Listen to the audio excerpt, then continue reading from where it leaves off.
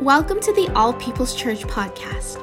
We believe in loving God, strengthening families, and developing leaders. We are so excited for you to hear this life-changing message recorded live at one of our worship experiences. Remember to share and subscribe to this podcast and enjoy the message. All right, who's ready to receive the word of God? I'm excited this morning. I spoke for a long time. In the 9 a.m., I said, Pastor Moses, I felt like you. I just kind of went on and on and on, like on a Wednesday. Like that was supposed to be a joke, right? Like on a Wednesday night. And come on, Pastor Moses said something about you guys. He said, that 11 o'clock crowd, they just get out of bed and roll in here, and they're like all sleepy. So prove them wrong this morning that you're not asleep. Tell them, Pastor Mo, we're not asleep. All right, I want you to turn in your Bibles to the book of Philemon. You might not even know where that book is in the Bible. It's a small little letter that Paul wrote. And we've been talking about relational intelligence. And today I want to talk to you about the law of expectation. Relational intelligence, the law of expectation. And I want to say this for those of us that are, Pentecostal and charismatic, that, many times we are very sensory. When we gather, we want to feel God. We're very emotional. We want to be touched by God, and that's wonderful. That's amazing. But, many times in our circle, we're not very cognitive. We're not necessarily encouraged to think about things. We're more encouraged to, how did that make you feel? And because of that, we tend to be more open to offense. You ever found out how sensitive people are today? You ever found out how easily offended they become? Just put something on Facebook and find out. You're like, gee, I didn't even mean that at all. And how quickly people go from 0 to 60. Because people are under pressure. People are under stress. People are concerned. People are anxious. And have you even found in your home life that an innocent conversation, unless you live alone, I guess you're talking to yourself, like an innocent conversation goes boom, and you're like, well, hold on here, what just happened? And pretty soon you're fighting about your fourth grandfather who died, in 1954, right? And you're like, what just happened here? So my friends, we require relational intelligence more than ever before. It's that area about the attitude. And you know what? Even amongst God's people, our attitudes are not always the best. Come on now. And somehow we give ourselves a little bit of a permission to say, well, with everything's going on, I deserve to have a bad attitude. I'm entitled to spout off. No, we're not. Even in these times, the Spirit of Christ, the attitude of Christ, the mind of Christ must prevail with all of us in places of work, right? On social media, that wherever it is that we're communicating. But I want to talk to you today about particularly the law of expectation, because how many understand you all have expectations? Come on now. Yes or no? Yeah. Some expectations are communicated and some are not. Have you ever held people accountable for expectations you never communicated to them? How did you miss that? I don't know, because you never communicated that expectation. We have a high expectation of the church, of pastors, of people in leadership. For some reason, we feel that the church ought to be this perfect place.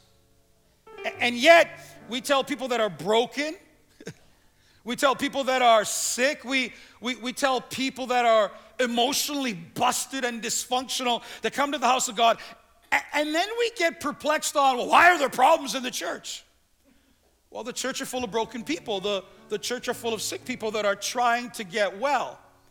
And you know what's amazing? We could have the same issues in the workplace and in society, but we tend to have more grace because our expectations are lower there and higher here. And sometimes they're justified, and many times they're not justified. I know Pastor Carolyn's watching, and so, honey, I just want to confess that I said things in the 9 a.m. service that I'm probably not going to say in this service, and so some people might be texting you right now. No, you know what? I'll say it anyway. Even in our marriage, you know, when Pastor Carolyn was upset and I missed something, and I would say, well, what's wrong? And she would say to me, well, figure it out.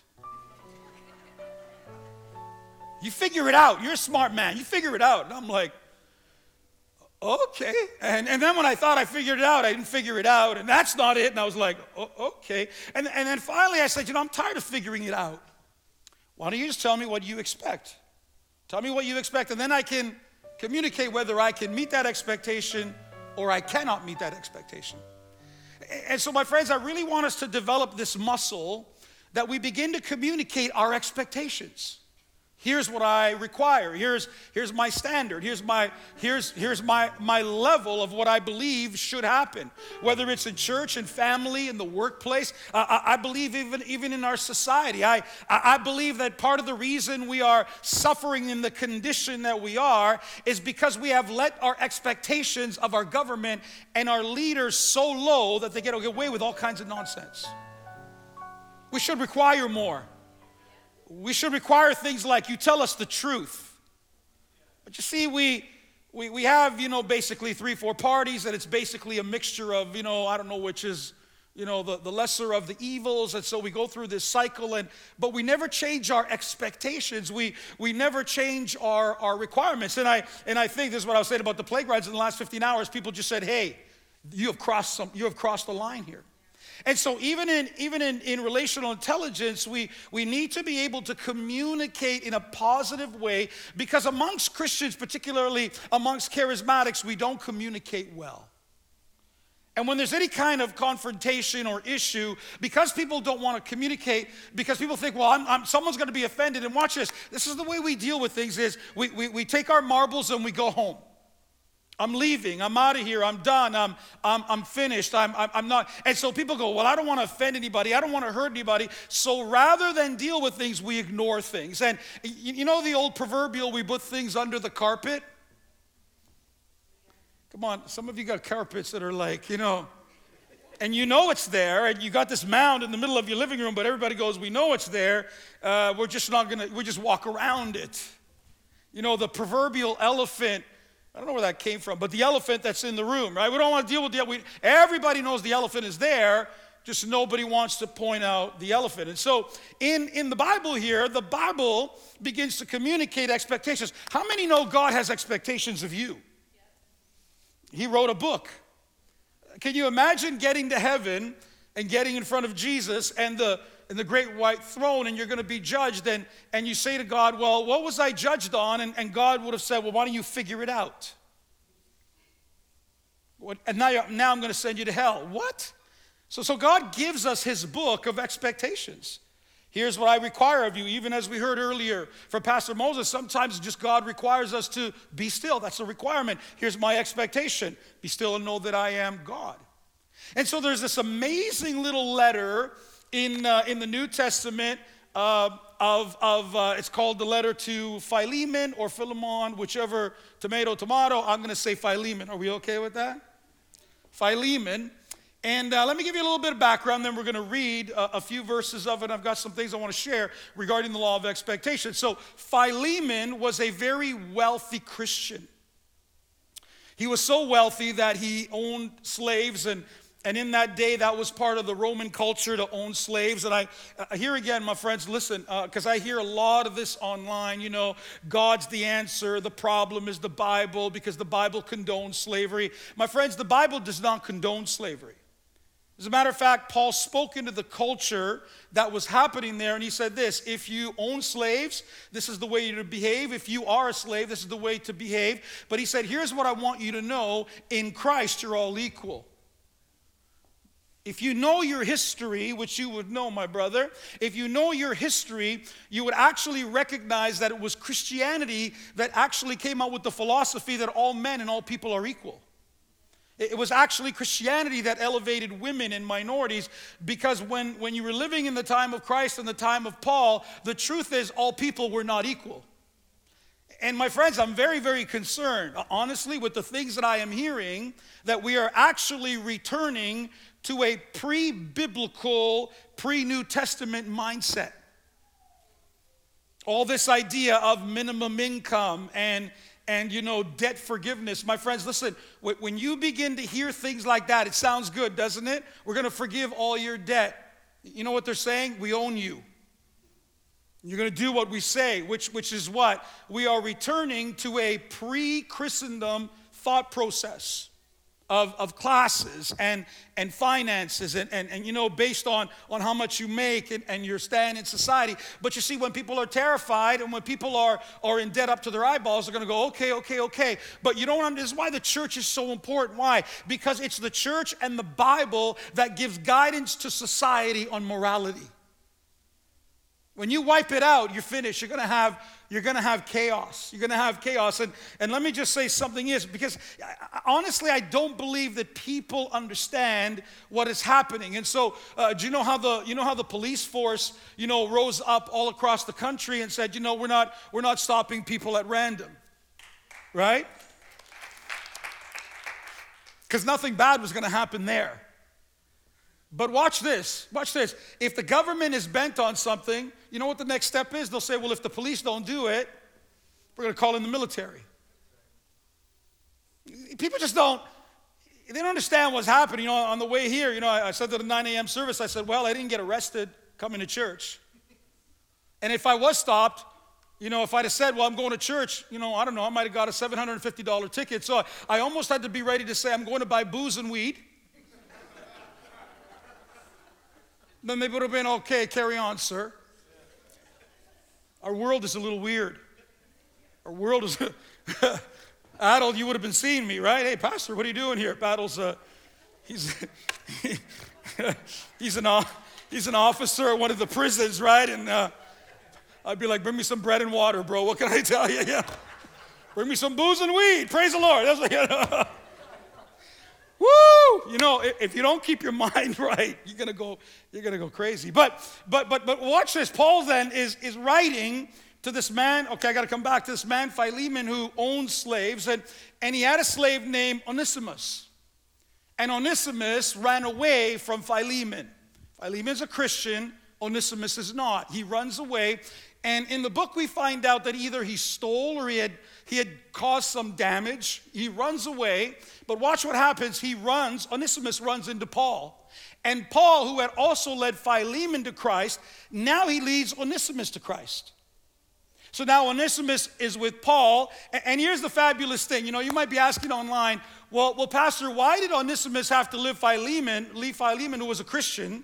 Why did he just come to faith in God through Philemon? Why did he have to run away, cause all this trouble, and then run to Paul in the sense of run into Paul, and then Paul leads him to the Lord? I don't know. I don't know why we need to run away from God to find God. But I'll just say this. I believe that in God's sovereignty, and those of you, I want to encourage you, those of you that have children, maybe that have, run away from the Lord and they're rebellious, I just want you to know, I believe the chain only goes so long. And when they get far enough, God yanks on the chain. Come on, somebody, give God praise. I believe God said to somebody, said to the prodigal son, that's far enough. You've gone far enough. I'm going to bring you now back into your right mind. And by the way, church, I want you to know, just literally in the last 24 hours, somebody shared about, giving their life back to the Lord and renewing their lives. And I'm like, I just rejoice. I rejoice that the Spirit of God is still moving despite everything that's happening. And so he runs away. And then Paul says, you got to go back. Onesimus, we got to take you back to Philemon because that's really where you belong. And he sends Onesimus back to Philemon. But here's what you have to understand. Philemon had every right to have Onesimus brutalized, like literally punished severely or even put to death. That's the kind of power Philemon has. And Paul is saying you have to go back to that. You have to go and confront your issues. You have to go and confront your past. And my friends, there are times some of us are running from our past, but there'll always come a time where God will say you have to go back and confront your past. He says, but I'm going to send you with a letter. I'm going to write a letter to Philemon so that when you get there in Colossae with this letter, Philemon will understand what is going on. And so I want you to open your Bibles And Pastor Moses, I think we're frozen. I want you to open your Bibles and let's stand this morning. I don't know if I can do this without Pastor Moses. Hold on, he'll be so proud. If I could do it, he'll be like, Pastor, I'm so, oh, woo! Are you so proud, Pastor Mo? Come on. Come on, come on. I need to hear more encouragement than that, bro. Here's what Paul says. I thank my God, making mention of you always in my prayers. Paul speaking to Philemon. Hearing of your love and faith which you have toward the Lord Jesus and toward all the saints, that the sharing of your faith may become effective by the acknowledgement of every good thing which is in you in Christ Jesus. For we have great joy and consolation in your love, because the hearts of the saints have been refreshed by you, brother. Oh, boy, I tell you, thank God for people that refresh us. Thank God for people that refresh us and don't deplete us. He says, and I've circled some things here, he says, therefore, though I might be very bold in Christ to command you what is fitting, yet for love's sake I would rather appeal to you. Here's what Paul's saying. I could tell you what to do, but I'd rather appeal to you. And he says this, I'd rather appeal to you being such a one as Paul, the aged, and now also a prisoner of Jesus Christ. He says, I appeal to you for my son, Onesimus, whom I have begotten while in my chains, who once was unprofitable to you, but now is profitable to you and to me. Then he says, I'm sending him back. You therefore receive him. That is my own heart, whom I wish to keep with me, that on your behalf he might minister to me in my chains for the gospel. In other words, I could really use him, Philemon. He's a real blessing to me, but I need to send him back to you. He says, but without your consent. Everybody say permission. He says, I wanted to do nothing, that your good deed might not be by compulsion. Or in other words, I don't want to force you to do anything, as it were, but voluntary. For perhaps he departed, here's Paul giving purpose. For perhaps he departed for a while for this purpose, that you might receive him forever, no longer as a slave, but more than a slave, a beloved brother. Paul changes the relationship. He says, especially to me, but how much more to you, both in the flesh and in the Lord. If you then count me as a partner, receive him as you would me. Paul, treat him the way you would treat me.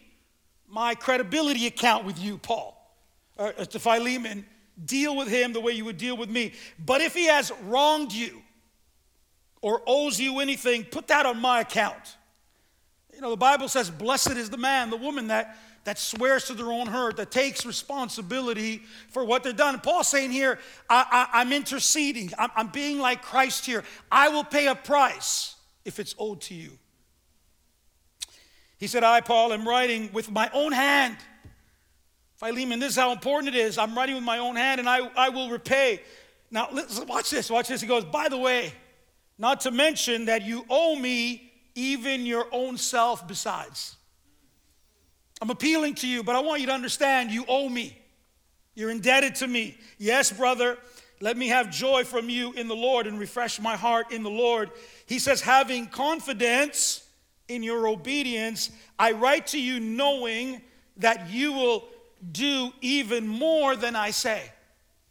Not only are you going to do the right thing, Philemon, I know that you're going to do more even than I say. Before you're seated, will you turn to somebody and say, the law of expectation. All right, you may be seated. Those of you online, I want to give you a few phases. I want to give you a few stages that we go through when we're talking about the law of expectation, but I want to preface it by this, that what I'm about to tell you, if it is used in the wrong motive, can become very, very manipulative. I'm not here to teach you how to manipulate people and manipulate your relatives and your friends and your co-workers. I'm here to teach you what Paul is saying about relational intelligence and about the law of expectation and how we ought to behave. And I want you to understand that the premise of Paul is saying this: I'm writing to you out of love. I'm appealing to you out of love. I'm not here to manipulate you. As a matter of fact, he said I could be very forceful with you and I could tell you what to do because of my spiritual leadership and position in your life. The church, I want to say this on the outset. You know, we have lost that sense of spiritual authority. We have lost that respect. We have lost that order within the kingdom of God for spiritual authority. And I think the pendulum has swung in earlier decades where it was like nothing could be done or nothing could be said to authority. And in some cases it was abused, to all of a sudden we just have these attitudes and mouthy people and entitled people that we don't understand the authority of the kingdom at all. But Paul's saying, I have authority over you. He says, you owe me everything. Imagine if I came to some of you today and said, you owe me everything. And some do. Some do. I've saved people's marriages. I've saved people's lives. I've given wisdom and knowledge. And then they treat you like, well, what have you done for me lately? Lacking respect, lacking honor, and not recognizing what was done for them. And this is Paul now. He's writing to Philemon and saying, I want to do it out of love. I'm not here to manipulate you. And the very first thing I want you to notice about Paul's letter, and I'm going to go back, because I think there's a PowerPoint behind me. Let me go back to verse 4. I'm trying to do PowerPoint, and I want you to notice that the very first thing that Paul does is he affirms his friend. He affirms Philemon. You're my brother. You're in the Lord. You've refreshed people. He says, your love has given me great joy and great encouragement. My friends, here's a principle I want you to understand, that the bold, direct approach is not always the right approach. Coming people, and I'm a direct person. But that's not always the right approach. Here's what Paul says. I would rather appeal to you. I'd rather come to you in humility. I would rather be meek with you and allow you to come to the right place and do the right thing, even though I could force you. You know, sometimes in even parental relationships, when we get frustrated and we tell our children, do what I'm telling you to do. And they say, why? Because I'm your parent. Come on now. And your children hate that, but here's the truth. You did that to your parents too, right? Probably more of it in past times. And in my generation, you just did what you were told, or you'd be buried. Right? Today you got to give your kids like 15 reasons to Sunday. But Paul affirms his friend. Paul comes to him in consent. He comes in meekness. He says, I don't want to compel you. He says, therefore, although in Christ I could be bold in order you to do what is right, yet I appeal to you. My friends, even in our day, because we hear a lot about this, speaking truth to authority. I want you to understand that is not the spirit of Christ. In biblical, it's not that we can't speak to authority, but here's what Paul is saying. In the law of expectation, when we speak to authority in the kingdom, we appeal. We don't demand. We don't say, well, I know it all, and I've got better revelation. I think I know what's best for you, and I'll tell you, and I got an opinion. And well, have you noticed that opinions are free these days? The social media has made an expert out of everybody. Put a question on there, find out. Everybody's got an opinion. Everybody's an expert. And sometimes, you know what I even found out? I just found out people lie. They lie. Pastor Moses, you and I like to research products, and you get people giving you opinions, and then other people go, you don't even own that product. Like they're giving you an opinion on a car. It's like, you don't own that car, you have a bike.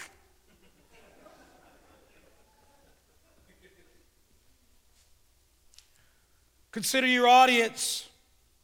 My friends, an appeal is much more palatable with people, but here's the idea. The idea is you need to be genuine. You need to be sincere. Here's what Paul was saying about Philemon. This is my love towards you. This is our relationship. I'm affirming you not because I'm trying to butter you up, not because I'm trying to mama guy you, right? For the Trinities watching in Trinidad, and the Trinities that are here, not that I'm trying to pump your tires. I genuinely believe this about you. And my friends, isn't it interesting? It's much easier to see people's negative sides than what you want to affirm them on. But in the law of expectation, you start with affirmation. Here's my second point. My second point is let's collaborate. Collaboration. Let's collaborate. Let's talk about this. If you go to verse 12, let me jump ahead a little bit. Paul says, I'm sending him who is my very heart back to you. Here's what I'm doing, Philemon. I'm going to send Onesimus back. Watch this, my friends. Paul was very clear. He was very specific. I'm aware of what's happened. I'm aware of what's going on. I knew what Onesimus did. And by the way, we don't know the amount of time that Onesimus spent with Paul, but clearly there was enough time for Paul to disciple him. But at one point he said, you got to go back. Onesimus, we have to do the right thing, but let me be very clear. Let me be very specific with my friend Philemon. Here's what I want. Here's what I'm requiring of you. Here are my standards. And my friends, I said this earlier, I'm going to say it again. Don't hold people to higher expectations than you hold yourself. Oh, that didn't go over very well, eh? We seem to have greater expectations for others than we do for ourselves. You know, I am my worst critic. My friends, honestly, you don't have to criticize me, because before you criticize me, I have criticized myself 10 times. Looking at should I, could I, would I, and I'm collaborating with people. What do you think? What do you think? What are your thoughts? What are your opinions? What should we have done? And I do it with the staff. I do it with the ministry. I do it with my own family. It's the way that I operate. And to be honest with you, sometimes people take advantage of that. But in our collaboration, we need to have clarity. We need to be specific, and we need to clarify and ask people, what did you hear me say? You know why? Because people have filters. You filter right now. You're filtering. Right now, even what did he mean about the vaccine? What does he mean about the lockdown? Doesn't he think there's a virus? And we judge through our filters. We judge through our background. We judge through our hair. We just have filters, and Pastor Mo's going to bring a word on that. Let's collaborate. Let's talk about this. Let's do the right thing. Notice in verse 17, Paul says this: welcome him as you would welcome me. Here's my expectation. Philemon, here's what I want you to do. Utilize my credibility. I'm going to intercede on his behalf, because I said it last week, I'll say it again. Blessed are the peacemakers. Blessed are the people that connect and unify the body of Christ. Everybody say collaboration. There's a key thing I want you to understand in this area, and that is the law of permission. You cannot resolve anything. You cannot speak into people's lives. You can't create conclusions and observations, my friends, until you have the law of permission in place. Let me give you an example. If Pastor Moses invites me to his house, I want you to come over, Pastor. We're going to have dinner, we're going to have lunch, we're going to have something. And then you know what? In the normal course of life, I say, Pastor Moses, I got to go to the bathroom. He goes, oh, no problem, Pastor. You know, the Shell gas station's down the street. No. He'll say, oh, you know, it's to the left, and, you know, and the lights, and then you go. And then I understand there's like a normal amount of time that people should be gone. All of a sudden, you know, Pastor's taking a long time, and all of a sudden, you know, because I think Pastor Moses' family is right over here. Imagine if he comes looking for me because I haven't showed up, and he finds me in one of the bedrooms. And not only does he find me in one of the bedrooms, but he sees me going through one of the drawers. Hey, Pastor, what are these jockeys? You know what I mean? Like, where'd you get these? These are great. Are they comfortable? Are they, you know? I'm not even going to reveal to the church what you actually wear, because I know. But anyway, we're close, man.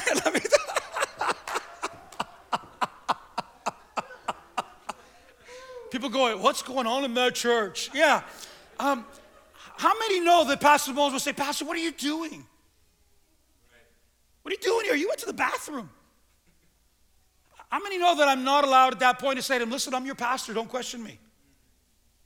What did I just violate? I violated the law of permission. I went somewhere that I wasn't allowed to go, even though here I have authority over Pastor Moses. Here's the point. You cannot take your authority from one place into another. I have authority in this house, but when I go to the school, I have a whole other level of authority and people that I'm accountable to. So my friends, watch this. People want to speak into other people's life, but they have no credibility. They have no emotional capital. They don't have the law of permission. And then we wonder why things go wrong.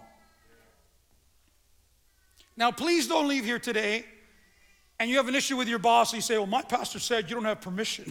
That's not what I'm saying.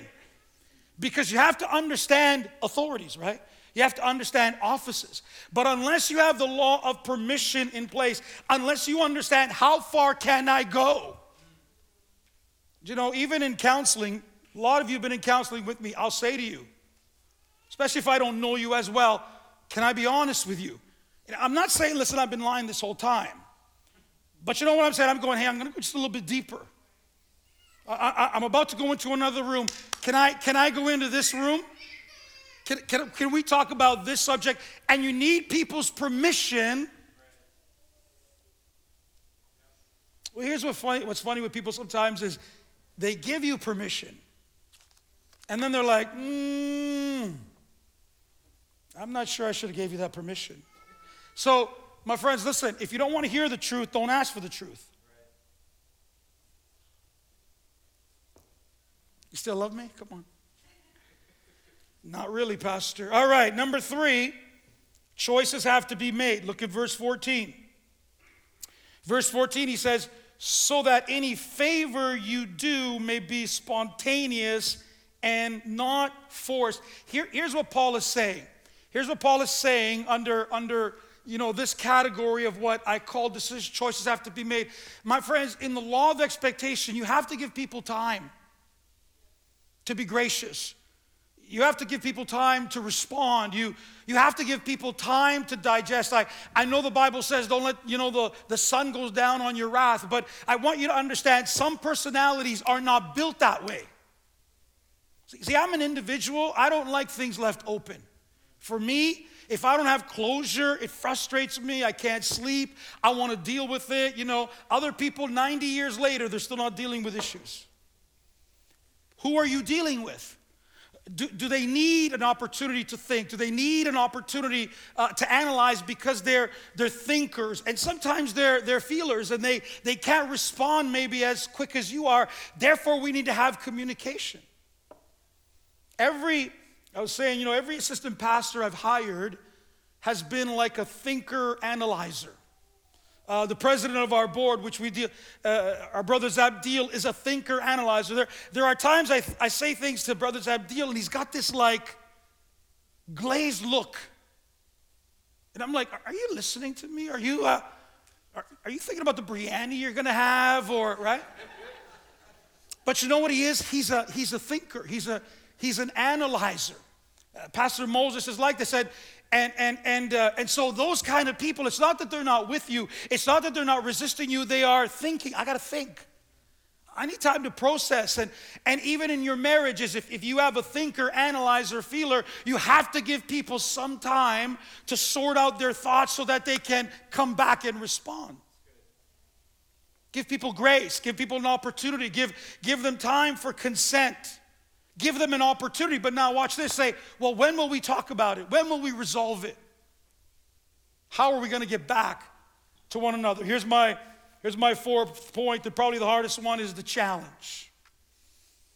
We don't love challenge. We don't love confrontation. Verse 15 and 20, let me go there. Here it says, perhaps the reason he was separated from you, he says what? So that he would come back to you better than a slave, but as a dear brother. And then he says this in verse 18, where he says, let me go forward here. Are you impressed, Pastor Mom? I'm doing I'm multitasking. See, honey, you said I can't multitask. It's simply not true. All right. He says in verse 18, if he has done any wrong or owes you anything, charge it to me. Here's what Paul's saying. I'm challenging you to do the right thing. I'm expecting you to do the right thing. I'm expecting you to do and to take the high road. And then he says this, let's have full disclosure. Philemon, I know what he did to you. I'm not going to sugarcoat it. We can't deny it. He robbed you. He damaged you. I understand. And you have every right to deal with him in a strict way. But here's my expectation, because now that he's come to the Lord, he's a different person. He's of more value to you. As a matter of fact, Paul's saying the relationship can literally change. And then he says this, I don't want you to be out of anything. I'll pay for it. Friends, when was the last time you even offered to pay for something that wasn't your fault? That's the Spirit of Christ. Let me step in there so you don't have anything missing, that whatever's been done to you and whatever's wrong, because see, watch this, every wrong has to be corrected.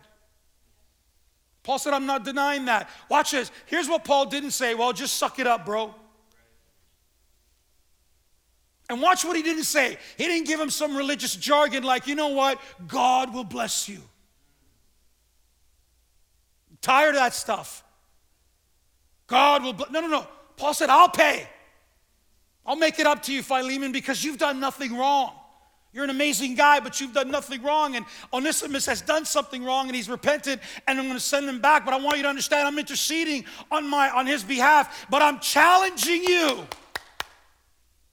I'm challenging you, Onesimus. I know the greatness that is in you. I expect you to take the high road. My friends, listen, it's okay to be challenged, and it's okay to challenge others. You know, some people have a philosophy, two philosophies. The first philosophy, and I'm almost done, by the way. Not that you can run to any restaurant or anything, but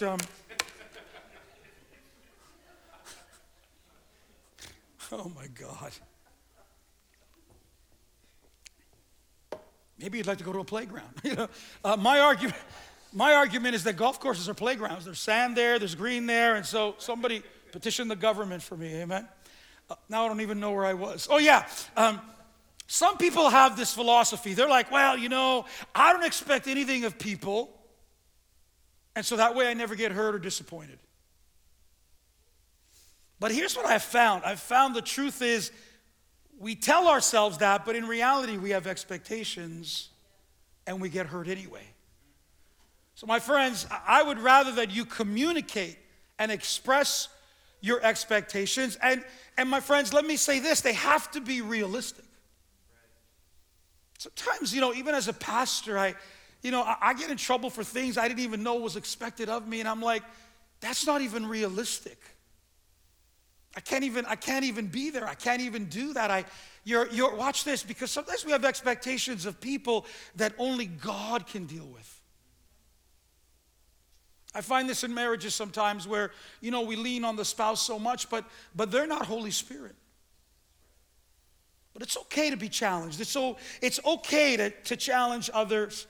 And then finally, verse 21 and 22, it's what I call the confidence stage.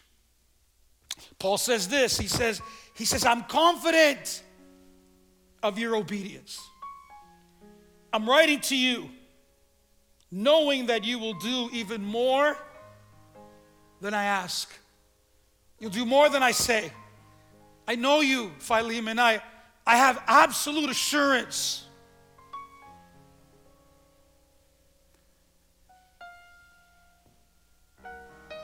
People that lack confidence are generally not going to express confidence in others.